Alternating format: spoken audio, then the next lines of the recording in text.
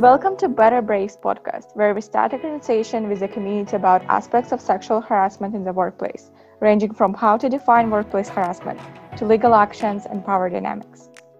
We are a group of international students from Minerva Schools at KGI. Through this podcast, we want to raise awareness about workplace harassment, empower individuals with the resources to recover from workplace harassment, and provide a space for people to seek help from one another. We are so glad you're part of this journey with us. We know this is a tough topic, but it's important to start this conversation. And remember, no one should be alone in this. Just a heads up, due to coronavirus, we have to record some of our episodes virtually, so our audio quality may not always be ideal. Thanks for hanging tight with us, and stay safe. This podcast contains sensitive information about workplace harassment. Please take care while you're listening. Take a break and reach out for support if you need to.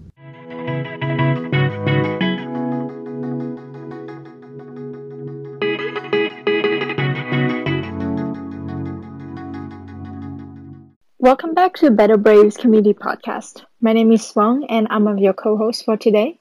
Hi, I'm Aliyah. I'm also one of your co-hosts, and today we will talk about how can we build healthier workspaces and encourage bystanders to be allies in this cause with Jamie. Welcome, Jamie. Can you please tell us a little bit more about yourself? Hi, thanks for having me. So I'm the founder and executive director of Empower Work. Empower Work is a national nonprofit that actually partners with Better Brave, and we provide essentially a crisis text line for workplace situations. And that means that anyone who's experiencing stress or strain or concern about a particular work interaction or situation that's happening can connect in with one of our trained peer counselors. It's confidential, it's immediate, it's free, and it's all done at the tip of your fingers. You can do it over SMS or web chat. Thank you. And can you please tell us what was your journey starting the organization? Sure. So I certainly did not set out to start an organization. I was supporting people sort of whisper network style a few years ago. And I should back up and say that throughout my career, I've been a longtime manager and part of a lot of internal structures to help create healthy workplaces in the organizations where I've worked. Through that work, sort of got a reputation for being someone to go to or with challenging work situations. And a couple of years ago, particularly when Susan Fowler's Uber memo came out, where she disclosed what she was experiencing at Uber, and there were more and more Me Too headlines, I was increasingly getting conversations or, outreach for coffee or tea to talk through situations that people were experiencing. And after one particular conversation, I left and turned to my husband and said, look, there's got to be a better way. That certainly didn't mean starting an organization. That didn't necessarily mean starting a crisis text line. But what struck me in that conversation in particular was I'd been talking with a young woman who was first generation in her family to go to college, and she'd joined the tech industry and was working her way through an extraordinarily difficult situation. And she'd leveraged the heck out of her LinkedIn network to finally get to me. By the time we talked, it was sort of, weeks after the situation had unfolded.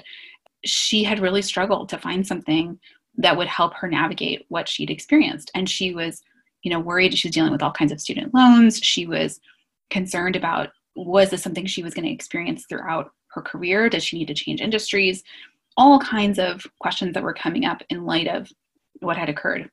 And I left just thinking, what are the ways that we could do this better? How could we provide immediate or more immediate support really at the point when people need it most, and in a way that's accessible? Because she didn't have anything in her existing company. There wasn't anything available to her in her tiny startup. There was not even, there wasn't even HR, and definitely no employee benefits package or, assistance program in any way. And so when we think about how many workers are in that situation, it's millions. It's 40 million working Americans work in workplaces with fewer than 100 people. And that's not even including undocumented workers, gig workers, folks who are working outside of the traditional structure. And we have had this assumption that our safety net, that our social safety net comes through work. But that's like asking somebody, who's experiencing harassment to go to their harasser for the source of the solving. And fundamentally, that is broken. And I think we're seeing that even more as the coronavirus has unfolded. People expecting the solution to the challenges that are happening to come from the business. Yes, businesses and companies and employers should have a role for sure.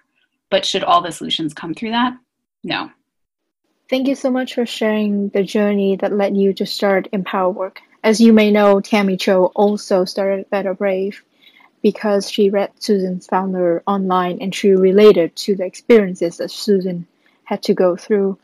It's really interesting to me to see these connections among founders who started these organizations because they felt like they were not alone in the movement to combat sexual harassment in the workplace.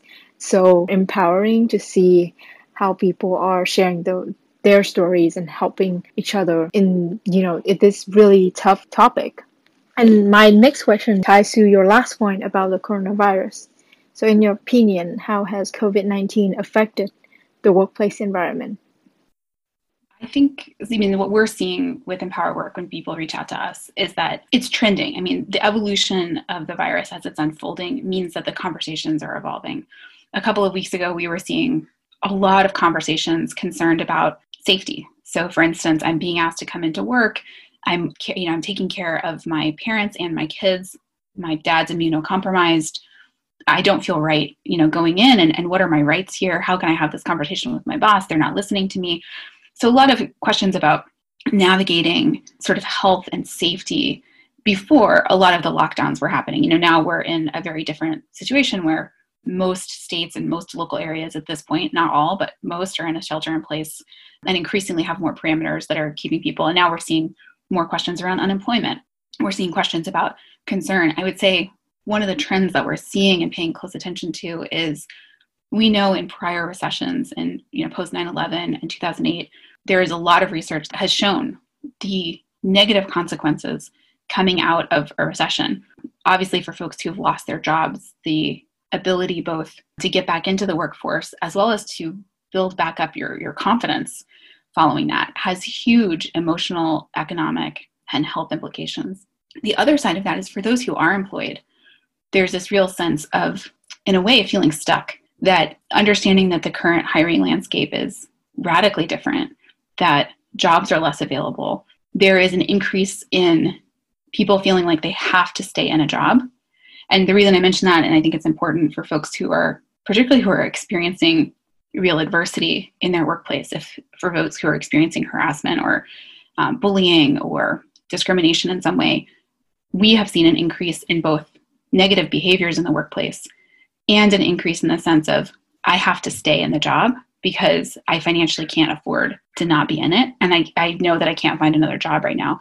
And so that's a real concern for us, is to make sure that they have the resources, they have the tools to not just feel like they have to put up with something, but that they have a game plan to help them feel safe and able to take action if needed.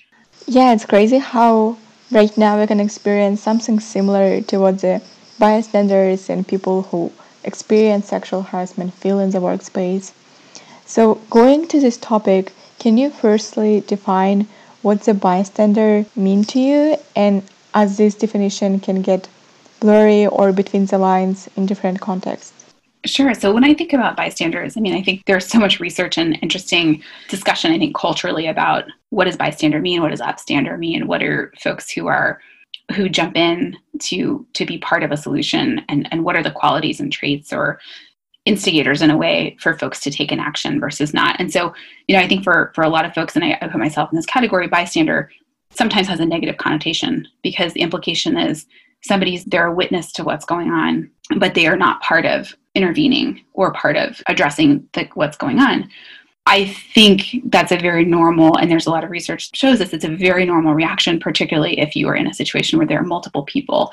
So for instance, we see this with Empower Work, where a behavior unfolds, let's say, in a group environment, and the person who reaches out to us whose experience is like, hey, there were 10 other people in this meeting who saw what happened, and nobody said anything.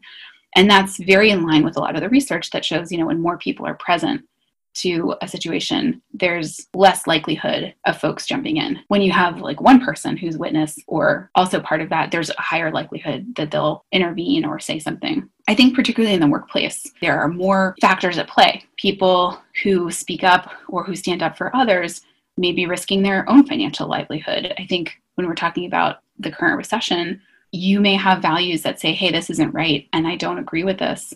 And you're also thinking like, how am I going to pay rent? I can't afford to not be in a job right now. And so there can be a conflict between your values and what you believe and your ability to take care of your family or to pay for healthcare. And those are real tensions that are difficult. And we see that balance, in conversations where people really want to step up and take action in their workplace and are worried about retaliation, about the risks. To say that folks may not experience that would be false. It is documented that when people sometimes stand up for others, there can be negative ramifications for the person who stands up. That being said, I think there's always an opportunity to live our values, and there are ways to take action that feel right for each of us. Sometimes I think sitting down and having a conversation with someone you care about, a trusted relationship with, to say, how would I respond in a situation like this? Or what do I value? Or how do I want to stand up for somebody can be really important to think through how you might approach that if you were in that sort of situation. Thank you so much for this answer. And I was reading one of your articles and you talk about the pathway to opportunities and how bystanders can also deliver it. So can you talk about how do you think bystanders can help in these situations? Oh yeah, well actually, can I ask a question? How are you defining bystander? Because we might be talking about two different definitions here. So yeah, I can see it going both ways. So first would be the one you told about how there can be just other people in the meeting, or it can be young professionals and just any workers who are trying to proactively think about what they will do in such kind of situations. I think the typical definition of bystander, which is like in social science research and a lot, is typically defined as the person who's witnessing something and who's not involved. So when we think about the parts that we could all play to shift culture or to shift policies or practices within a company, I wouldn't use the term bystander to refer to that. I would say the people who are part of that culture. But I think that's could just be a word choice thing. Previously, we were using the bystander as more of, person who's not doing something right now, but what we want to do is to inform him better what are the ways, and then this person will act. And I don't think we were using it in purely negative connotation. I think maybe it was our misinterpretation. It's a great question to ask. Who can be involved in a solution? And the answer, I think for me, that's really positive there is we all have a part to play. I think to Alia's point, we were talking about these people who are bystanders who are not doing anything. What other steps the individuals can take to help the people who are experiencing this out in these situations, and just empowering them, if you encounter this in the workplace or you witness, your coworker experiencing this. Yeah, that's a great question. And there's so much that each of us can do. And I think first and foremost, what I always offer to folks is we can all be human. We're all human and we all have the ability to listen and to respond and to be empathetic. Those are muscles in some ways that sometimes have to get built, but they're all possible to build. I think in cases where people are witnessing someone going through something or someone has disclosed to them that they're going through something, there's a very natural human reaction to want to jump in and problem solve. To say, I want to help you fix this, or I want to. And what I always encourage people to do is take a step back and to be with the person first, to really create space, to listen. And that in and of itself is incredibly powerful, to be able to be heard when you're going through something that's really challenging, and to feel like you can share that with someone else is burden lifting. Those are practices that we can each build. It's something that you can develop with a friend, you can develop. And there are some really easy ways that I encourage people to listen to themselves if they are listening or if they're problem solving. And one is if you're in a conversation with a friend or a coworker or someone you care about, and you hear yourself saying, have you is advice wrapped in a question. And it's problem solving. And it's fundamentally disempowering. So if someone is expressing something really deeply personal and your response is oh, well, have you tried going and talking to your manager?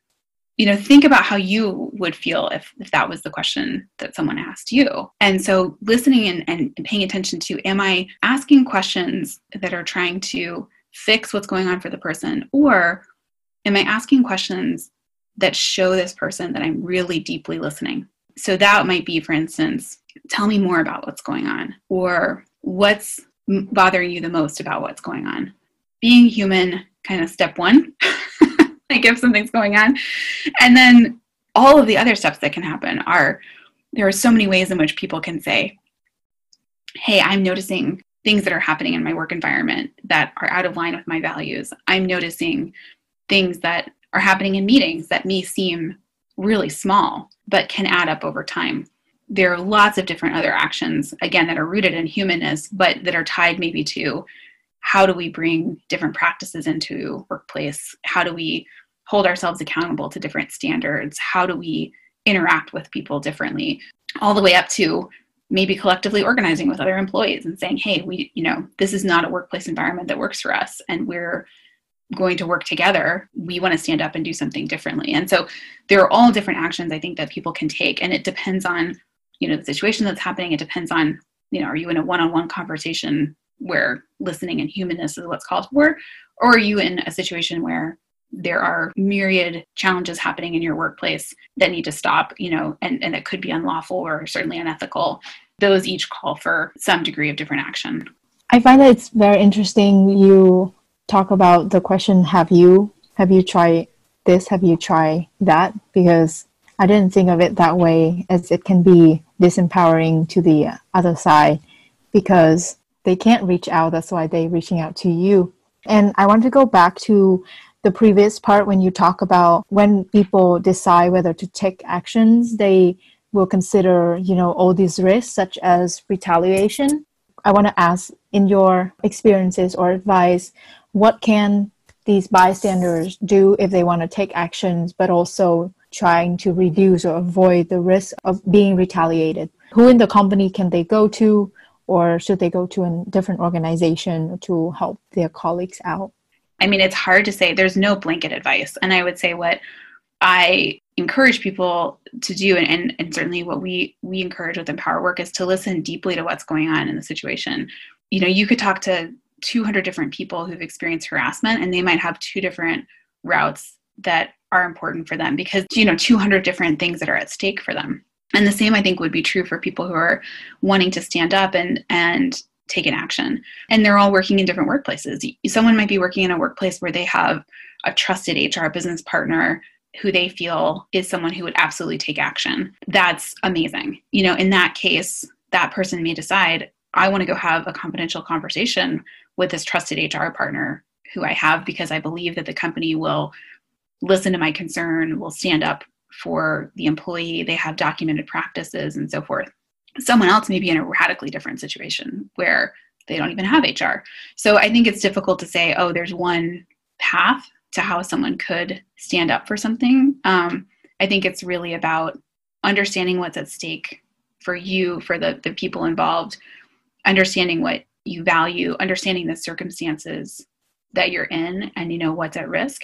And all of those are going to inform decisions that you might make in terms of taking an action or in terms of being open or not to potential forms of retaliation or negative repercussions, generally speaking. I mean, there's retaliation in terms of the legal definition, and then there are all kinds of actions that can happen, as a result that don't fall into a particular unlawful definition, but certainly are negative and pervasive.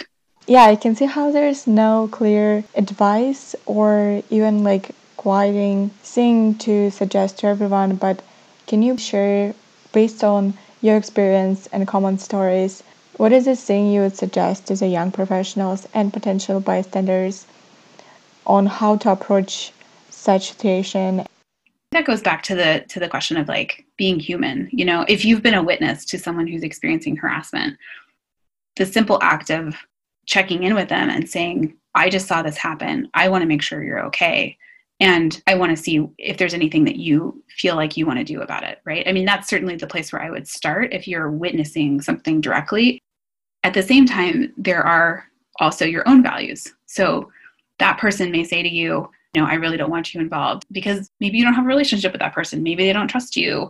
There are all different reasons why someone might say, yes, I really want you to get involved and thank you so much. Or please don't, I'm embarrassed, I'm overwhelmed. This isn't what I need right now. And people may have very different reactions to someone coming up and checking in with them. And that's okay.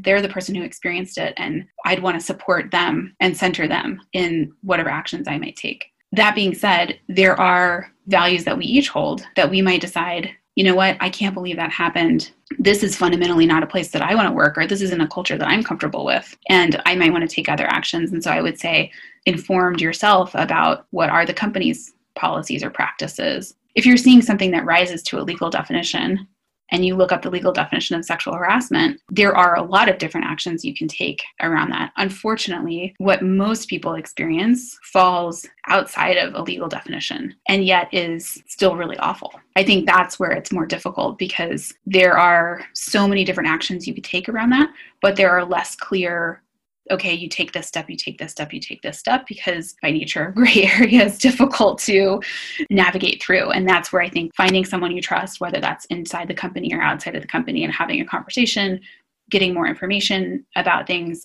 whether that's looking up resources like Better Brave or having a conversation, with a peer counselor through Empower Work, going to places where you can spend time reflecting on what did I just see? What do I value? How do I want to take action? How do I want to get more information? Those are really important steps. And to go on with this conversation, can you talk what are the negative aspects of workplace culture that lead to the sexual harassment to be underplayed? Yeah, so there's a lot of research that shows the intersection between unethical or negative behaviors and sexual harassment in cultures that are what we hear from Empower Work. When I use someone's language who reaches out to us, we hear a lot of a toxic work situation or a negative work situation. And those are terms that we talked about a little bit earlier, don't necessarily have legal definitions. And yet there are situations where people feel undervalued, they feel mistreated, they feel a sense of disrespect. And that can play out in things like they may be experiencing wage theft, or they may not be allowed to take time off from work, or there are all kinds of facets of a culture that can contribute to a sense of people being undervalued. And those workplaces are often where you see intersections with a range of other, whether it's sexual harassment or discrimination or bullying. I mean, so many of those come into play when you don't have a clear, established, and supportive workplace culture. Going into this, what does a healthier workplace culture mean? And how can we each impact and accelerate the shift to the healthier workplace culture? Yeah, so I mean, for me, a healthier workplace would be a workplace where people are valued, where people are clear on their contributions in the workplace, where there are policies and practices in place that support that. So for instance, a healthy workplace would, especially in light of COVID right now, would be a workplace that supports people taking time off in a paid capacity if they're feeling sick, not just for themselves, but for caretaking as well, to say, look, we value your humanness and we recognize that it's important to be human. So that means if you're sick, being able to have paid time off, or, having really supportive paid leave policies and things like that. So if you have to take paid leave because you're a recent parent, at the same time, there are plenty of workplaces that have those kind of supportive policies that aren't put into practice. And so I think when I look at true definition of healthy workplaces, it's that you have a culture where the policies and practices are aligned, where you have a structure in place and that structure is lived out in practices that happen from the bottom to the top, from the top to the bottom, and all through. That there's a sense of value in everyone who works in the environment. And that's really lived out and isn't just on paper, but then what people experience is something else. To bring it back to the role of companies. So through talking to different speakers on our podcast, as well as talking to Tammy and working with Better Brave, we learned that a lot of sexual harassment training as an onboarding process don't actually work, or they are not as effective as people would think, because a lot of times companies just fulfill their legal requirements by checking this box of, all of our employees have taken sexual harassment trainings, and people don't know how to react even though they have been through these trainings. So we want to ask you, how can we best motivate companies or organizations to care enough about shifting the process of onboarding people, training people about these different issues, so that they're actually equipped with appropriate ways to react I want to say first, I'm a believer in the fact that every human can build muscles, right? And sometimes that comes through training. There are lots of different ways we can all build muscles, flex muscles to build healthier workplaces. I think to your point about the trainings, yes, most sexual harassment trainings click a box to address the legal concerns. And there's a lot of research that shows that they don't necessarily have the intended impact. And there are a lot of trainings that exist, not just in sexual harassment, but for instance, in other areas as well, that it can actually increase bias or increase negative behaviors. And so not every training is going to have the intended impact. Similar to humans, I can't shift someone's motivation. I'm not responsible for what someone else is motivated by. And that's difficult. I can control what I have control over. I can't necessarily impact someone else's intrinsic motivation. That being said, I can understand what motivates them and present options that may influence their decisions in line with what motivates them. And so I know that that's a little bit of like a different take on the question, but I think if we were all walking around saying like, how can we motivate companies? I would say it's how can we align incentives in a way that a company is incentivized to do something? Because we're not going to change. I mean, especially when you think about company as like a big entity. Well, a company is made up of people, and there are decision makers within that company who are human. And so coming up with what are there ways in which we can make decisions to build healthier workplaces easier, more aligned, that makes it easier for the decision maker or the company to execute against those. I think whether or not, a leader or leadership within a company cares enough about their culture is really hard to say, because we're all human.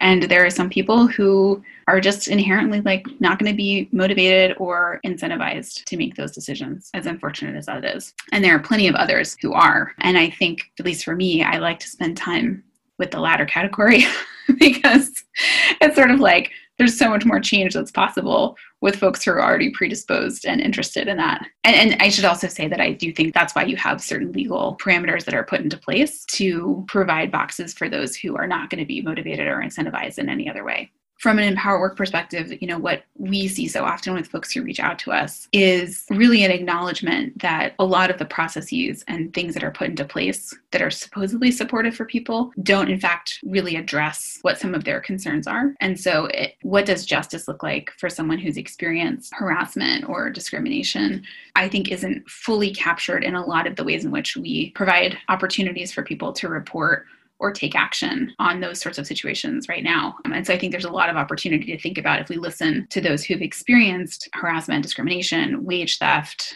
this range of negative experiences in the workplace.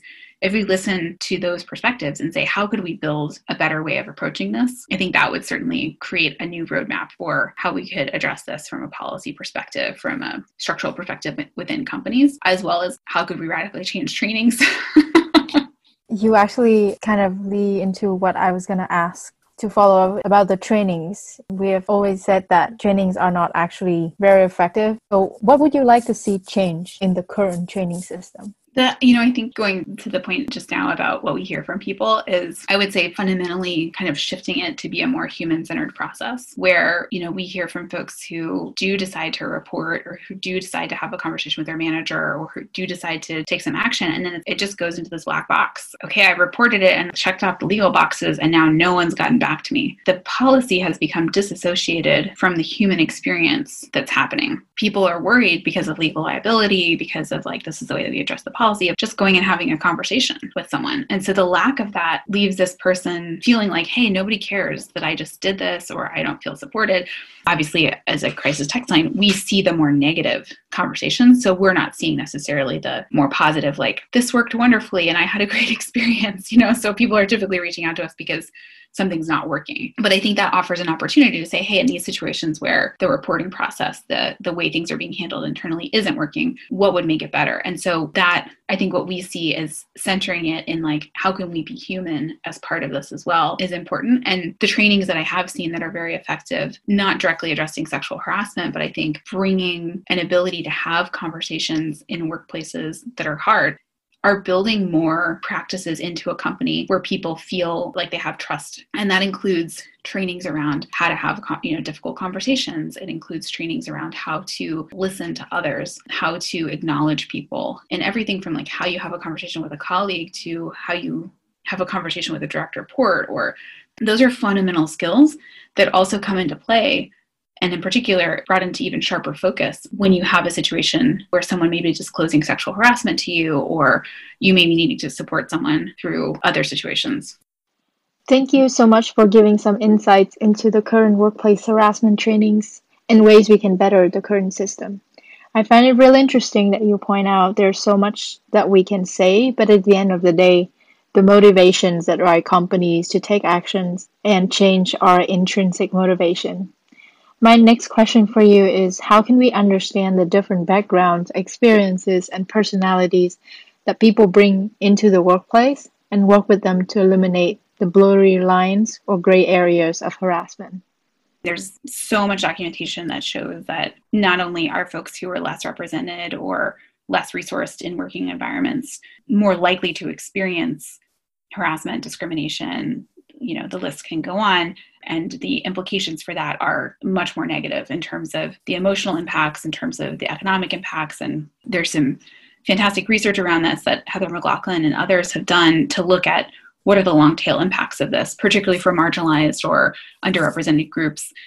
In terms of how do we address those in particular, I think that goes back to having the right structures in place within companies, having the right support structures available to people. And, as our conversation started off with, how many people don't have access to resources or support, the communities that you just mentioned typically have less. So if you're an undocumented worker, if you're a gig worker, if you are, first generation in your family to go to college or join an industry, you might have different resources available to you personally, professionally than someone else. When people reach out to Empower Work, we hear the only a lot. I'm the only woman on my team. I'm the only parent in my organization. And that isolation can have a direct impact in terms of both how you feel like you're able to navigate the situation you're experiencing and the availability of support within the entity that you're experiencing it. And so those factors definitely have an impact. In terms of your question of how do we address that? I think having more organizations like Better Brave, more resources and more abilities for recourse that are outside of a company can increase the likelihood that someone can have support. Because if you're the only woman of color on your team and you're trying to escalate a situation internally and you're already feeling not supported, that's a lived experience of difficulty that is likely not going to get any easier in that moment to try to navigate that within the company. Yeah, I think the main takeaway from this conversation for me is that we can do such a simple steps as checking in with the person and being human, and it can do a lot and help. So to close up our conversation, can you share some stories from your work that stood out the most to you that you can share with us? Sure. So we actually had somebody last week who reached out to us, and she'd used Empower Work over a year ago, and she'd been experiencing a combination of harassment and discrimination in her workplace. And she'd reached out to us a year ago, and she followed up to give us an update on where she is today. And she gave permission for me to share some of her story.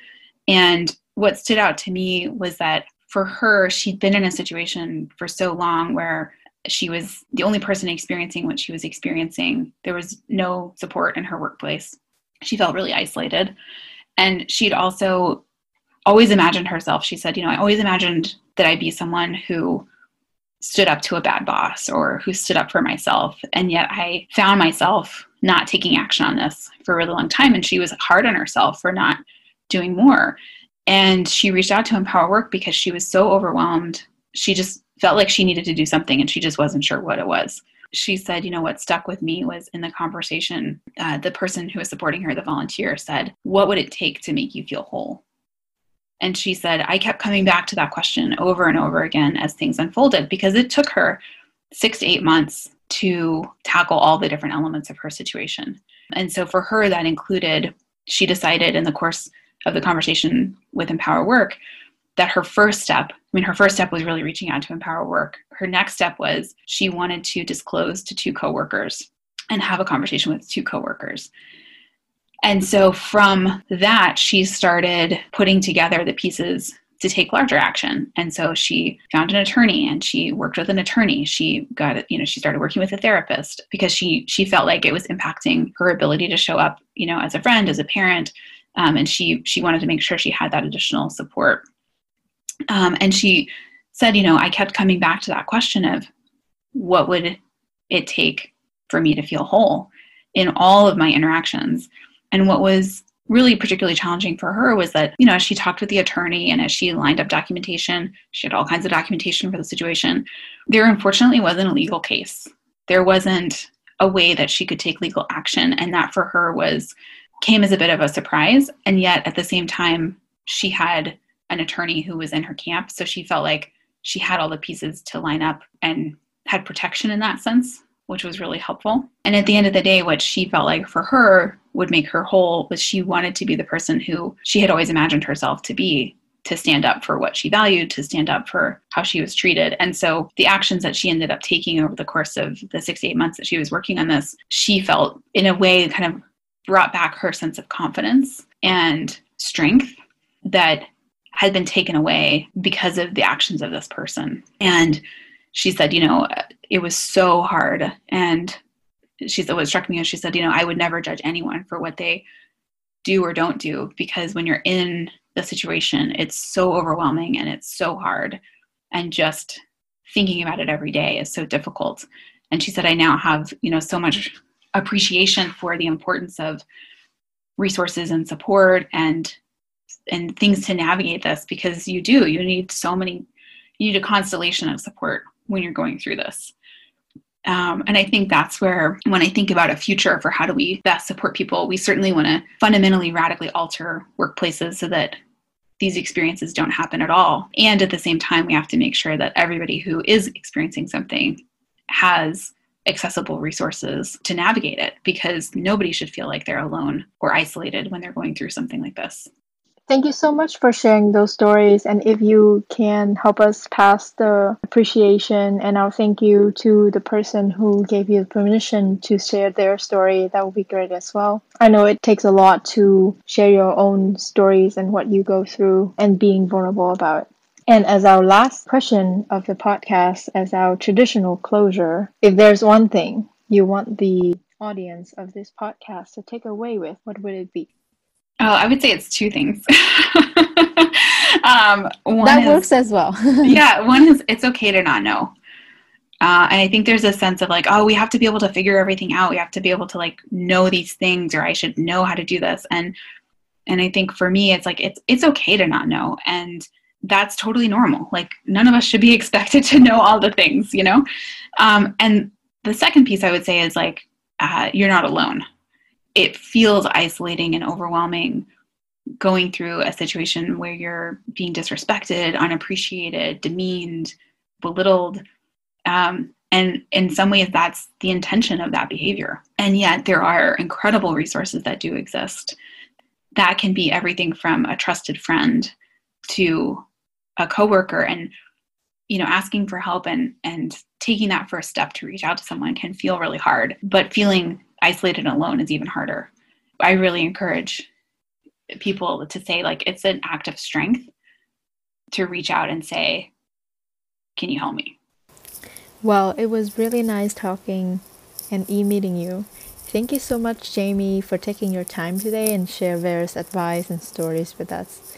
I especially feel more clear now about the definition of bystanders and ways we can take actions. Well, thank you all so much. And I hope you're hanging in there, all things considered, with the current situation, because there's definitely adds a level of stress and strain. And you stay safe as well. Thanks. Have a good one. Thank you. You too. Bye. Bye. Hi everyone, it's Fong here. Thank you for listening to our episode this week on discussions around bystanders and the effect of COVID-19. It's eye-opening to us that Jamie brought up different definitions of bystanders. When we planned the podcast back in February, we had no idea that COVID-19 will be included in our content, but here we are. So much has changed, and we hope that you gain some new insights into workplace harassment so far. Next week, we are interviewing Joseph Electrissimo, a fitness coach from the Bay Area, on similar topics surrounding bystanders, as well as the concept of toxic masculinity and how we can encourage more men to get involved. Lastly, it would mean a lot to us if you can share the word about Better Brave Community Podcast to people in your community. Don't forget to subscribe and leave us a review. It will mean a lot to us. Thank you and stay safe.